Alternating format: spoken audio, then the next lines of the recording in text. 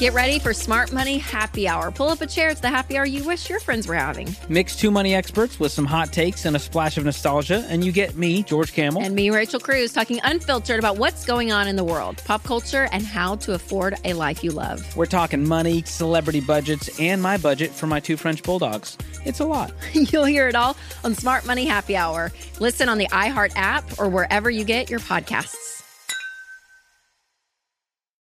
The countdown has begun. From May 14th to 16th, 1,000 global leaders will gather in Doha for the Qatar Economic Forum powered by Bloomberg.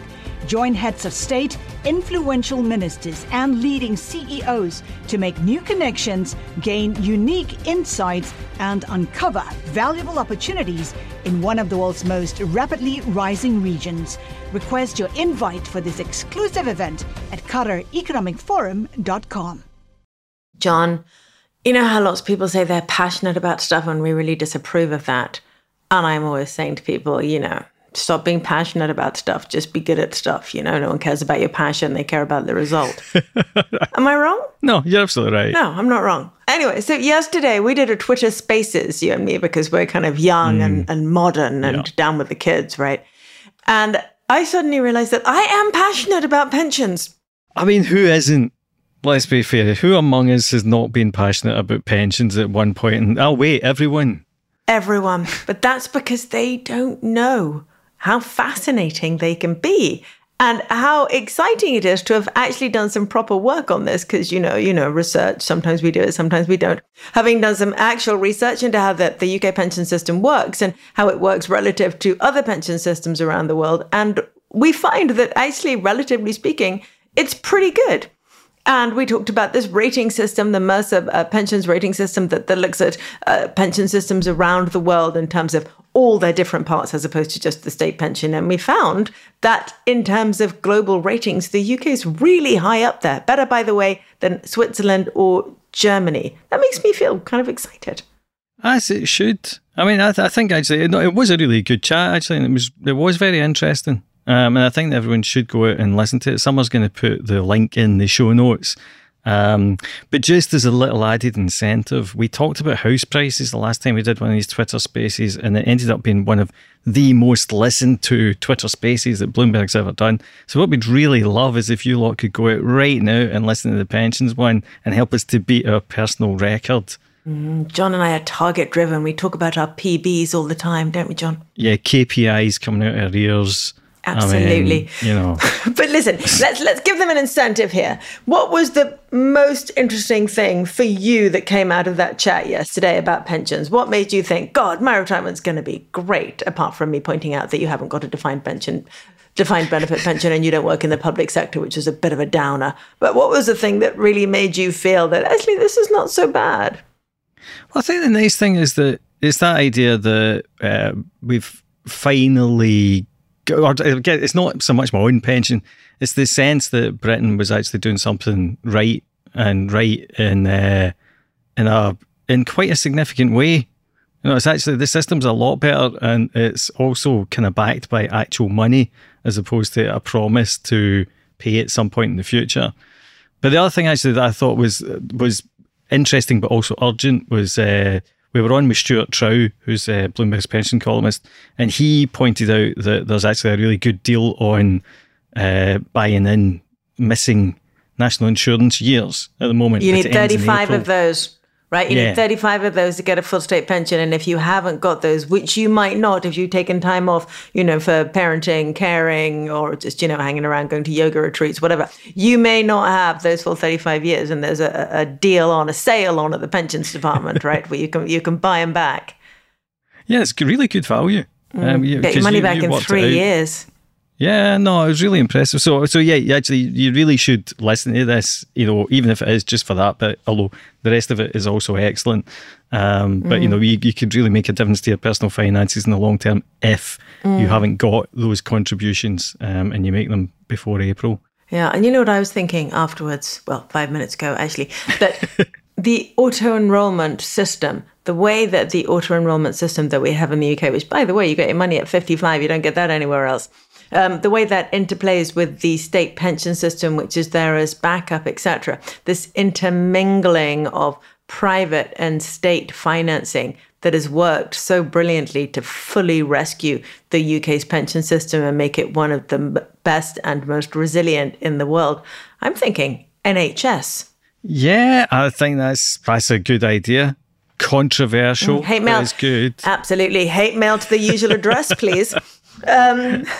Right, everyone, listen to that Twitter Spaces. It's really interesting. There's a lot to say about pensions, and I know you think it's boring, and I know it's one of those things you just want to put out of your head. Please God, let you never have to be old enough to retire and take a pension. But this is going to happen. You need to know about it. And John and I are passionate about pensions, and that comes through in the Twitter Spaces. Go listen, help us reach our targets, because that matters to us as well. Thank you very much, John. Lovely to chat to you, as usual. You too, man. Passionate about pensions. Passionate about pensions. Let's make that our new strapline. Welcome to Merrin Talks Money, the podcast in which people who know the markets explain the markets. I'm Merrin Somerset-Webb. This week, our guest is my old friend and ex-colleague James Ferguson, founder of the Macro Strategy Partnership. He's got over 25 years of experience as a stockbroker, a sector analyst, and as a macro strategist. James and I, we kind of started our careers together as stockbrokers over in Japan. So we've known each other a long time. We've had a lot of conversations in those years. James, hello. Thank you for joining us.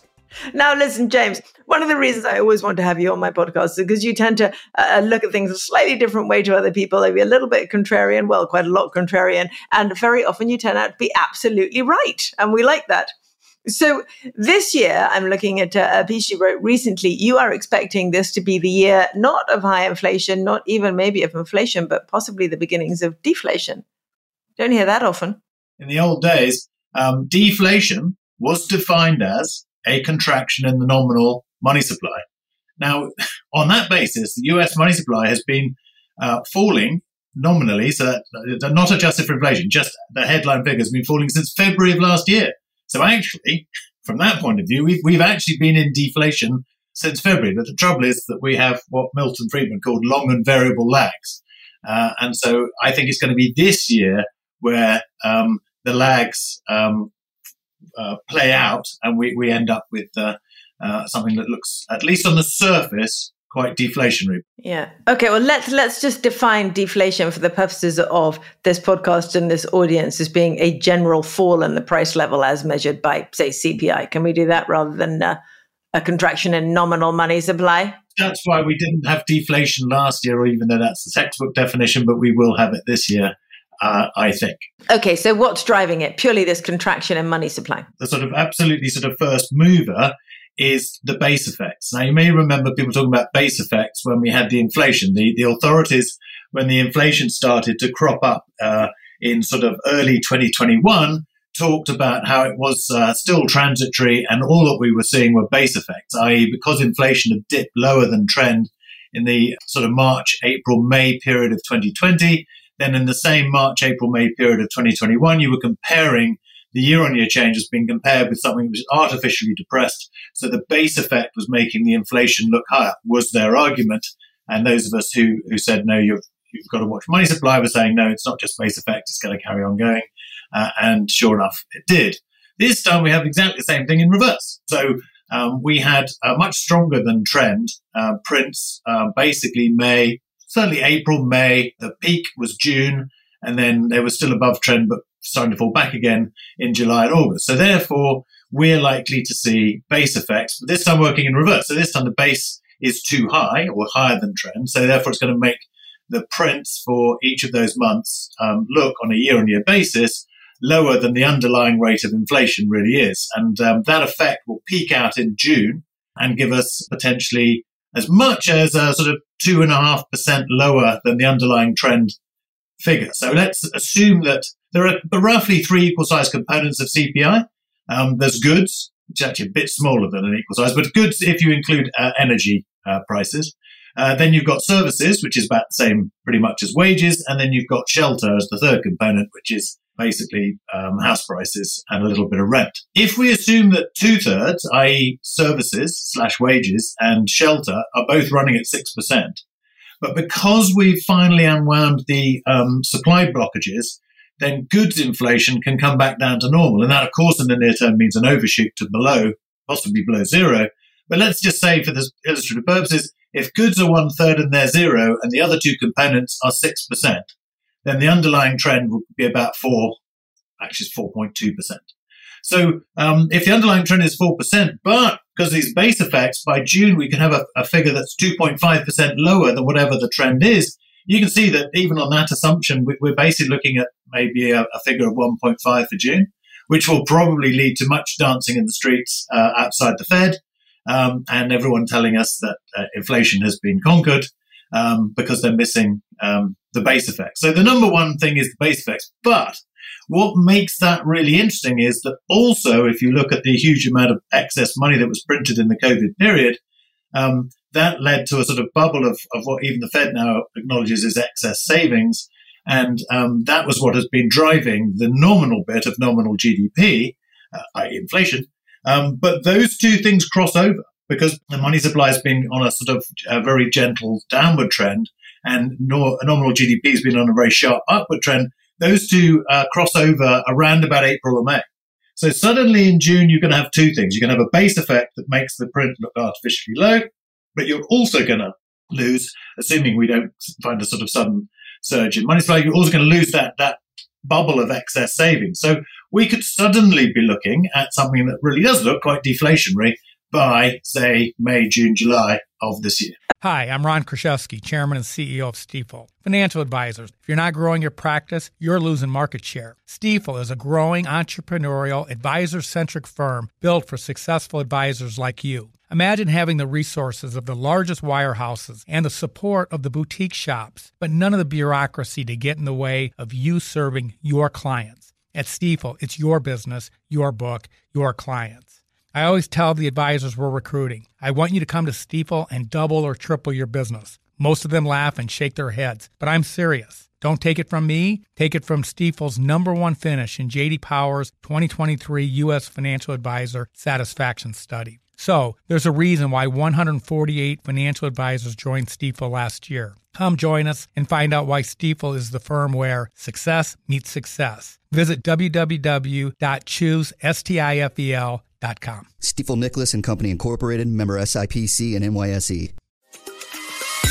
Get ready for Smart Money Happy Hour. Pull up a chair. It's the happy hour you wish your friends were having. Mix two money experts with some hot takes and a splash of nostalgia, and you get me, George Camel. And me, Rachel Cruz, talking unfiltered about what's going on in the world, pop culture, and how to afford a life you love. We're talking money, celebrity budgets, and my budget for my 2 French bulldogs. It's a lot. You'll hear it all on Smart Money Happy Hour. Listen on the iHeart app or wherever you get your podcasts.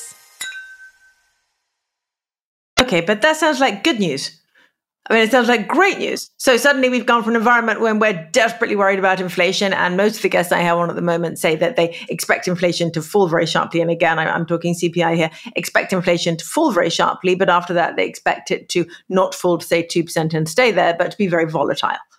So that's what most people are expecting, relatively high, relatively volatile inflation. And if it's actually going to fall down to, 1%, 2%, and stay there for a bit, this seems like great news. Yes and no. So the first thing is that, yes, that's great news because it's what the Fed was trying to do, i.e. they're the cause of the error. Same with the Bank of England in this country. They printed the money because, according to their theory, lots of excess money can't possibly lead to inflation. I know, I mean, there isn't anyone else on the planet virtually who believes that, but they believe it. They're in charge. And so that's what caused the problem. But they don't believe it anymore, do they, James? They don't believe it anymore. They learned should something. Have learned something. But don't forget, cognitive dissonance is likely to be the overriding condition, because in order to learn that, they will have had to have learned that everything they'd learned at university was wrong. So they're more likely to go, there you go, I told you it was transitory, rather than throw out every textbook they have and tear up their PhDs and go back to school, as it were, or demand that someone starts, digging out the old monetary or monetarist tracts. So, yes, we have a slight problem. We don't know how much they believe that they got it wrong and what they ascribe that to. But will become very pertinent, because say we get to the summer and say we now have a sort of deflationary environment with a bit of a wages overhang, because wages always lag. At that point, what does the Fed do? Now, historically, as soon as you start getting a recession, which you usually get because unemployment, which has just been bubbling around the bottom, suddenly goes quite sharply upwards, and the Fed usually cuts rates quite quickly. I mean, within a couple of months, quickly. So what they've said they're going to do, but I don't believe, I think, events will overtake this, but their plan at the moment is to hike rates to a certain point and then hold them there. Based on the fact of these base effects, they wouldn't be hiking rates any further, but they seem to be still intent on that. And they certainly wouldn't be holding them at that high level if the drop in inflation comes with a recession, which is actually what we're talking about. Okay, tell us more about the recession, because I was saying to someone the other day, possibly even on this podcast, that when people talk about the recession now, they refer to the mild recession. And I said maybe mild is this year's transitory. In the US, we've had 7 recessions, post-war recessions that we have the data for. So there were actually some ones immediately after the World War that it's quite hard to get the data for. So I'm talking about since, say, 1950. So since 1950, we've had 7 recessions. But the average decline in real earnings in the US, this is corporate earnings, not people, the average decline was 27% in real terms. So the idea that you can have you could theoretically have a mild recession, but how would you have a mild recession? The point about inflation is that the Fed has let the cat out of the bag. The point about raising rates or tighter monetary policy is in order to destroy demand to get rid of some of that inflation. What is the destruction of demand? Well, it's a recession. It's just being disingenuous to pretend otherwise. When the Fed is tightening policy, it is tightening policy to create a recession. Because if it doesn't create a recession, it will be doing nothing to rein back inflation. And how do you create a recession? Well, basically, you stop money supply growth in the sense that you constrain bank lending. Now, bank lending is still running quite strongly at the moment, but obviously money supply growth is already negative. The thing about the recession is we have almost record high corporate profit margins, and corporate profit margins obviously rely on 2 things. They rely on firms being able to sell their goods to the household sector, and the household sector is increasingly less able to buy their goods. They were able to buy them because they had this big chunk of excess savings from the money printing during COVID. But as I said, this is going to evaporate come April, May, whereupon households are going to need to get the extra money they need to buy all these corporate products from their earnings. But we know that real earnings are shrinking because although wages are rising at record high rates, they're rising less than prices are. So therefore, we have a cost of living crisis. It's not quite as severe in the US, but it's driven on by very similar things to our situation. So that by the time the excess savings are used up, which, as I said, best guess is maybe April, then households in general don't have enough financial resources to keep buying ever more expensive goods. So they start buying less unless it gets discounted, which is squeezing corporate profit margins. And then they go back to their boss and they say, I need a bigger pay rise this year. So when the corporates are looking at this, they see, so now our costs with a lag, our biggest cost is wages, and those costs are going up.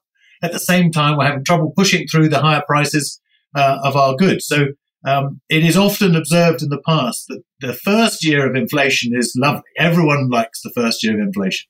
It's years 2, 3, and 4 that get really much more difficult.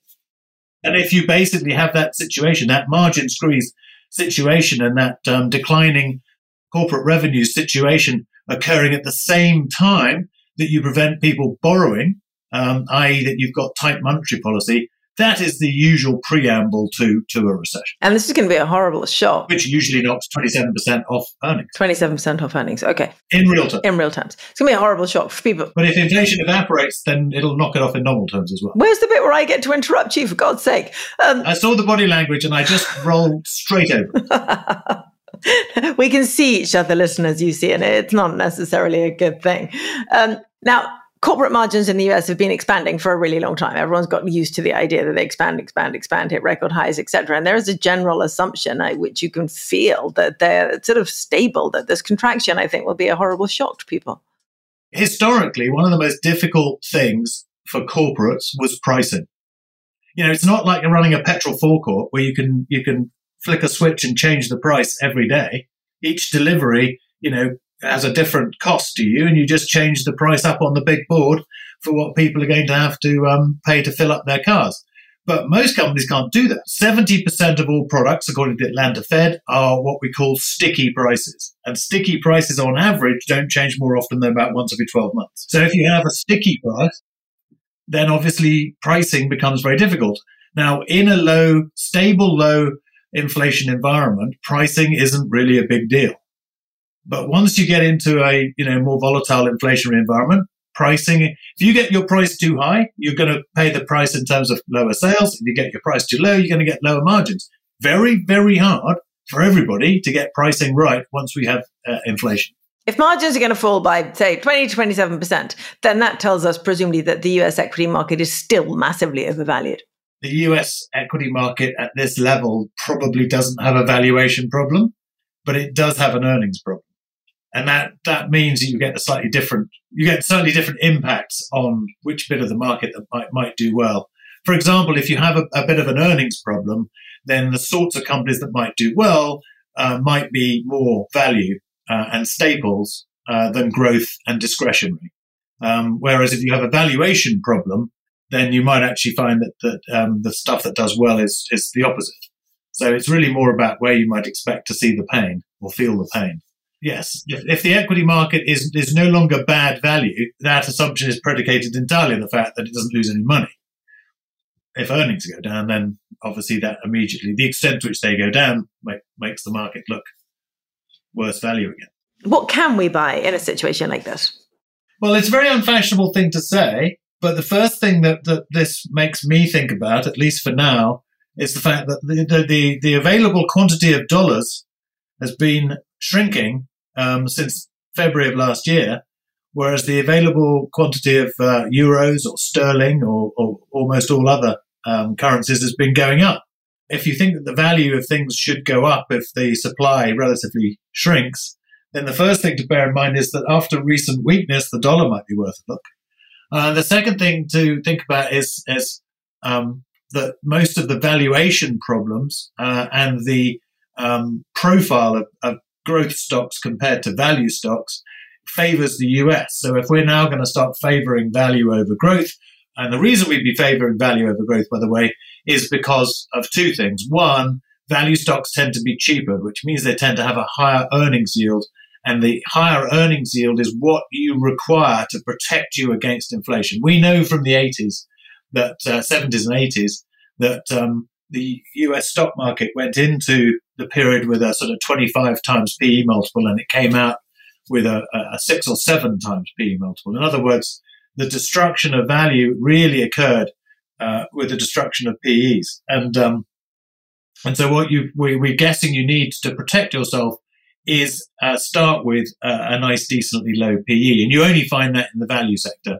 The other thing about the value sector is it tends to be boring, which is good because you can protect your margins better. And it also tends to pay a dividend yield. And dividends are basically the thing that again, enables you to hold your head above water during inflationary periods. I know I'm talking about inflation evaporating in the near term, but if we get onto it later, I think it'll probably come roaring back in 2024. Let's hear about that right now, because that's the interesting bit. So you are fitting into the inflation will be volatile camp, really. Yes. And so the reason why I think it'll be volatile is, firstly, we'll get out of the basing effect as we go into the second half of this year. If we still have a declining broad money supply in the US, it won't really make much difference. We'll have 4%. The underlying 4% inflation rate will be revealed, will come back to be revealed because the base effects will have dissipated.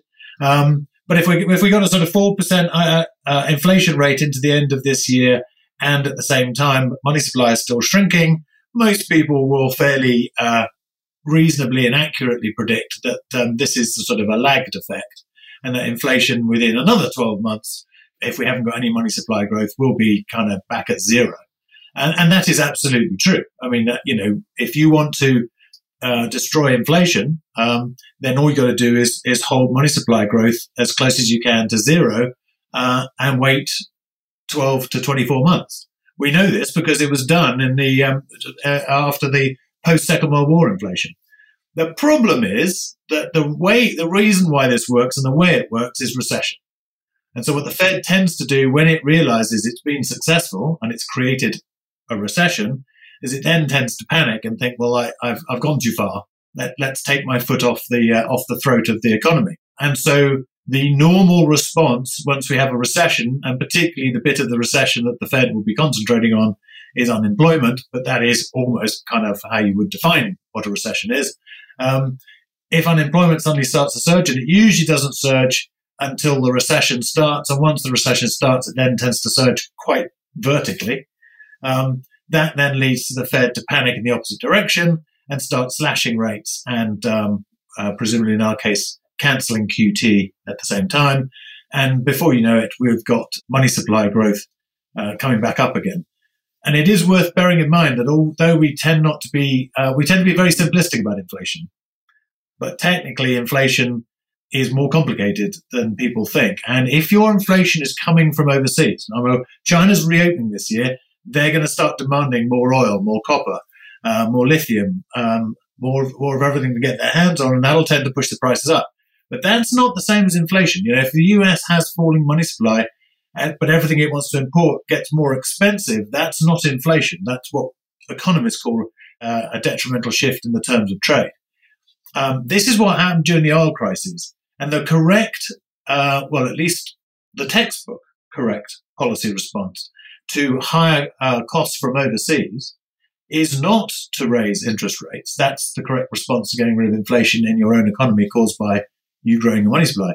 If the inflation's been caused by much more expensive imports of commodities and raw materials, then in order to prevent that having such a comprehensively negative impact in the economy, the correct policy response is to ease monetary policy, cut rates, and try and encourage money supply growth.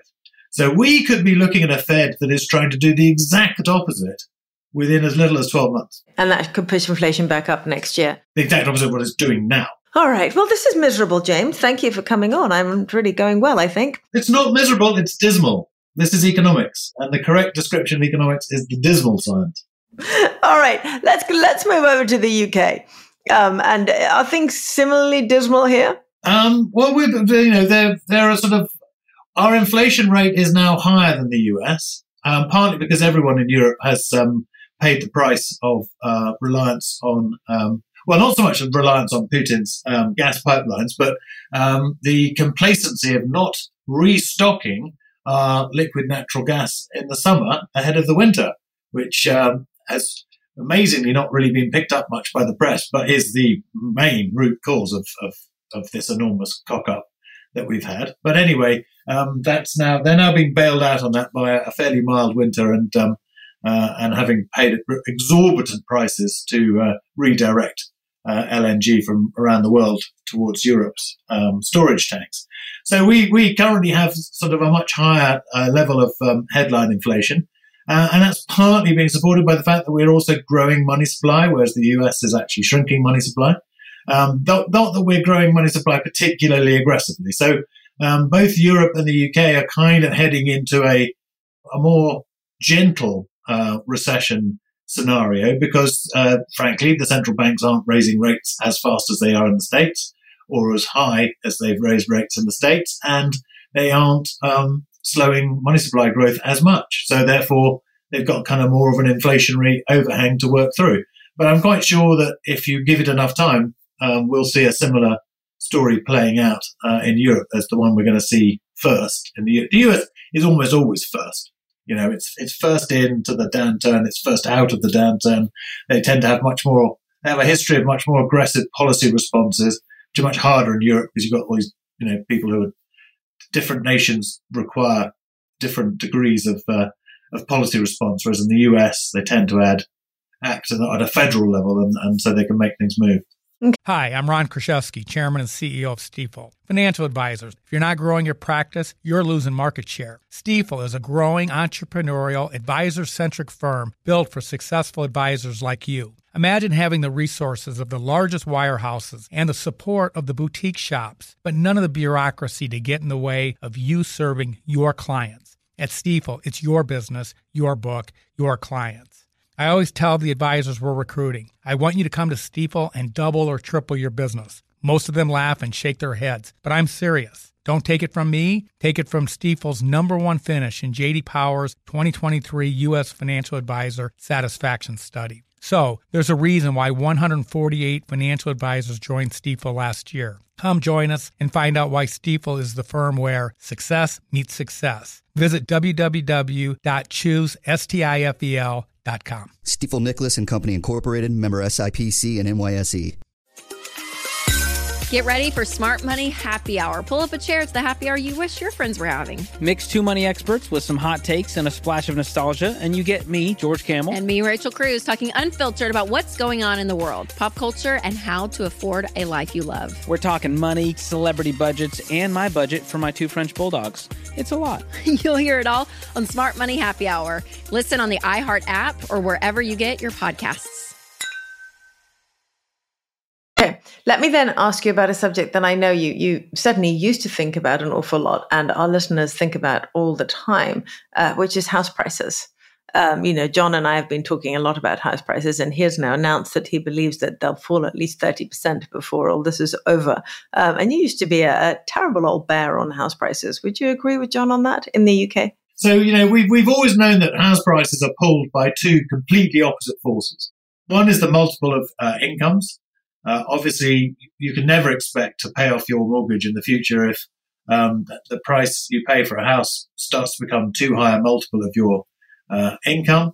On the other hand, the amount you're paying every month depends to an extraordinary extent on the interest rate. So therefore, if interest rates are super low, the income multiple of houses goes up because the monthly outgoings are relatively low. And we've obviously just come off a period where monthly outgoings have been lower than they've been for, if you believe the Bank of England, 5,000 years. And that obviously therefore means that house prices as a multiple of incomes, while still remaining affordable, have gone up to the highest multiple that we've probably ever seen. So it seems quite reasonable, unless you think interest rates are going back down to that 5,000-year low. And if they do, I would argue that they won't stay there very long.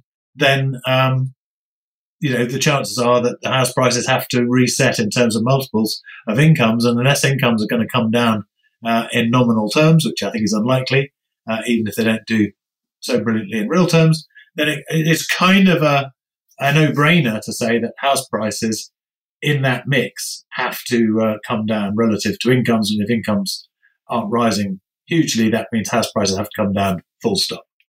You sound to me like you're in John's 30% camp.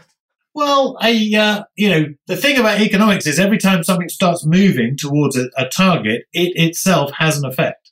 And that effect causes people to check. So, yes, if we had, let's say we had we had interest rates at 3% and a mortgage rate across the economy of 5%, and that was having enough damage on house prices, that alone could lead to the Bank of England cutting interest rates in order to take the pressure off house prices, potentially. So therefore, every single bit of the economy, as the economists say, ceteris paribus, if you hold everything equal, then something might do that. But of course, nothing is equal in economics. Every single thing that moves has an impact on every other thing, and they all reset after. It's more like sort of, that parlor game where you go around musical chairs. We reset every time the music stops. Yeah. Okay, listen, just before we go, it sounded to me like you were bizarrely positive on the UK stock market, which people keep telling me is now investable again. Having been uninvestable last year, suddenly it's investable for reasons that, those of us who aren't privy to the precision of thought inside the institutional fund management market can't quite understand. But if it's now investable again, are you considering that as something reasonable for the retail investor to buy, the UK market as a whole? Well, two things. One, it's quite interesting that the retail investor is supposed to be the thickest guy in the room, and the institutional investors are the smart money. But the reason why the institutional investors now think the UK is investable again is not because it was about to go up 25% compared to the US indices. It's because it has gone up 25% relative to the US indices. So it turns out there aren't any smart guys in the room when it comes to finance. But the second point to make is, because it's quite relevant to the time when the US equity market really outperformed the US, which is basically from 1974 through until around about the mid-80s, that it outperformed for the same reason that it's kind of outperforming right now, which is it started from a low enough base, having previously been brutalized. The 1974 lows in the UK are just unbelievable. Really, when looked at on a historical perspective. But of course, coming from a really low level and having, in this instance, got the jump on the US was still trying to find a floor, which it didn't find until 1982, whereas the UK never went lower than the 1974 low. So the UK was basically, it wasn't going up that much, but it was going sideways when all around them were going down. So the best way to outperform is to be cheap. This is why the emphasis on buying things with low PEs, which kind of lost all currency during the low interest rate growth period. When that comes back into fashion when people all start looking for ways to protect themselves. And the reason why low PEs protect you is that provides a floor that isn't necessarily there for other things. But it is worth bearing in mind, you may not be necessarily making a lot of money. If you look at the US stock market over the 70s and 80s, and there were two oil shocks here, exogenous oil shocks. So this is very much a worst case scenario. But it's worth bearing in mind that the index nominally went absolutely flat, sideways, didn't do a damn thing. And adjusted for inflation, it fell 75%. So, sometimes if you want to invest for the long run, you want to invest when interest rates are high and are about to embark on a 20 or 30 year downtrend. It's very hard to not to look at our scenario after that 20, 30, even 40 year interest rate downtrend and say that we're now going to have to redress the balance, which might mean at least 10 years of generally rising interest rate trends, which might mean that we've got to kind of, pay back that idea that all you got to do with equity investments is buy them and then, check them every year to see how much they've gone up.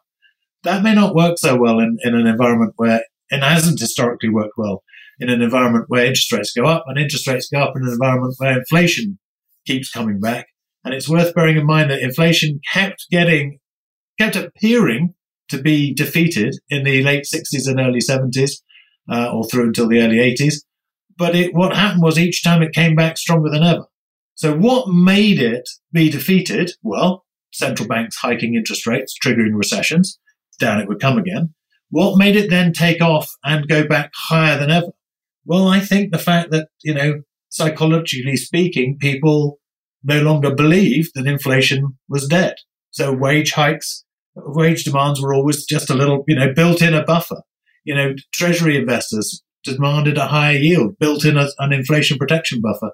And I don't see that yet in inflation, in treasury yields. I think the modern investor hasn't yet been brutalized enough by this experience to build in these buffers. But as people do build in these buffers, everything just grinds to a slow halt. So I think one has to be thinking probably quite carefully about how to find value, how to not be greedy, how to protect principle, and possibly to diversify into things like, that for a long, long time, I wasn't having any of it when you wanted to talk about gold.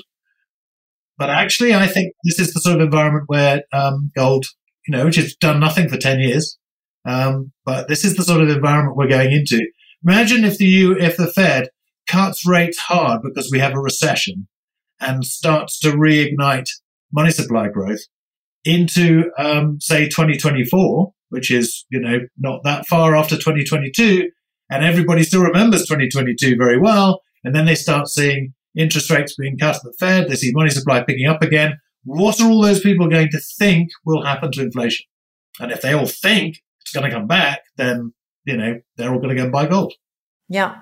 Okay, I'm going to stop you there, James, because I've worked really, really hard over the last half hour to get you to say something positive about any asset class, and I've got there, right? You say something positive about gold. I'm going to quit while I'm ahead. Thank you so much for joining us today. And thank you for finally, after all these years, coming around to my way of thinking on gold. I appreciate it's taken me, 25 years, but we always get there in the end. Thank you. Thank you for listening to this week's Merrin Talks Money. We will be back next week. In the meantime, if you like our show, which I really hope you do, rate it, review it, and subscribe wherever you listen to your podcasts. This episode was hosted by me, Merrin Somerset Webb. It was produced by Summer Sadi, additional editing by Blake Maples, and special thanks, of course, to James Ferguson, to Stuart Trow, and to John Stepek, as usual. And of course, our weekly reminder to sign up to John's daily newsletter, Money Distilled. The link is in the show notes. It's very good, and you won't regret it. James, have you signed up yet to John's newsletter? Yes, yeah, absolutely. First thing I did this morning. And isn't it good? Yes, well, I knew you'd ask me about it, so I thought I'd better get in. Excellent. And you agree it's very good and everyone else should sign up? Yeah, John Stepek is a very, very bright guy. There we go. Thank you very much.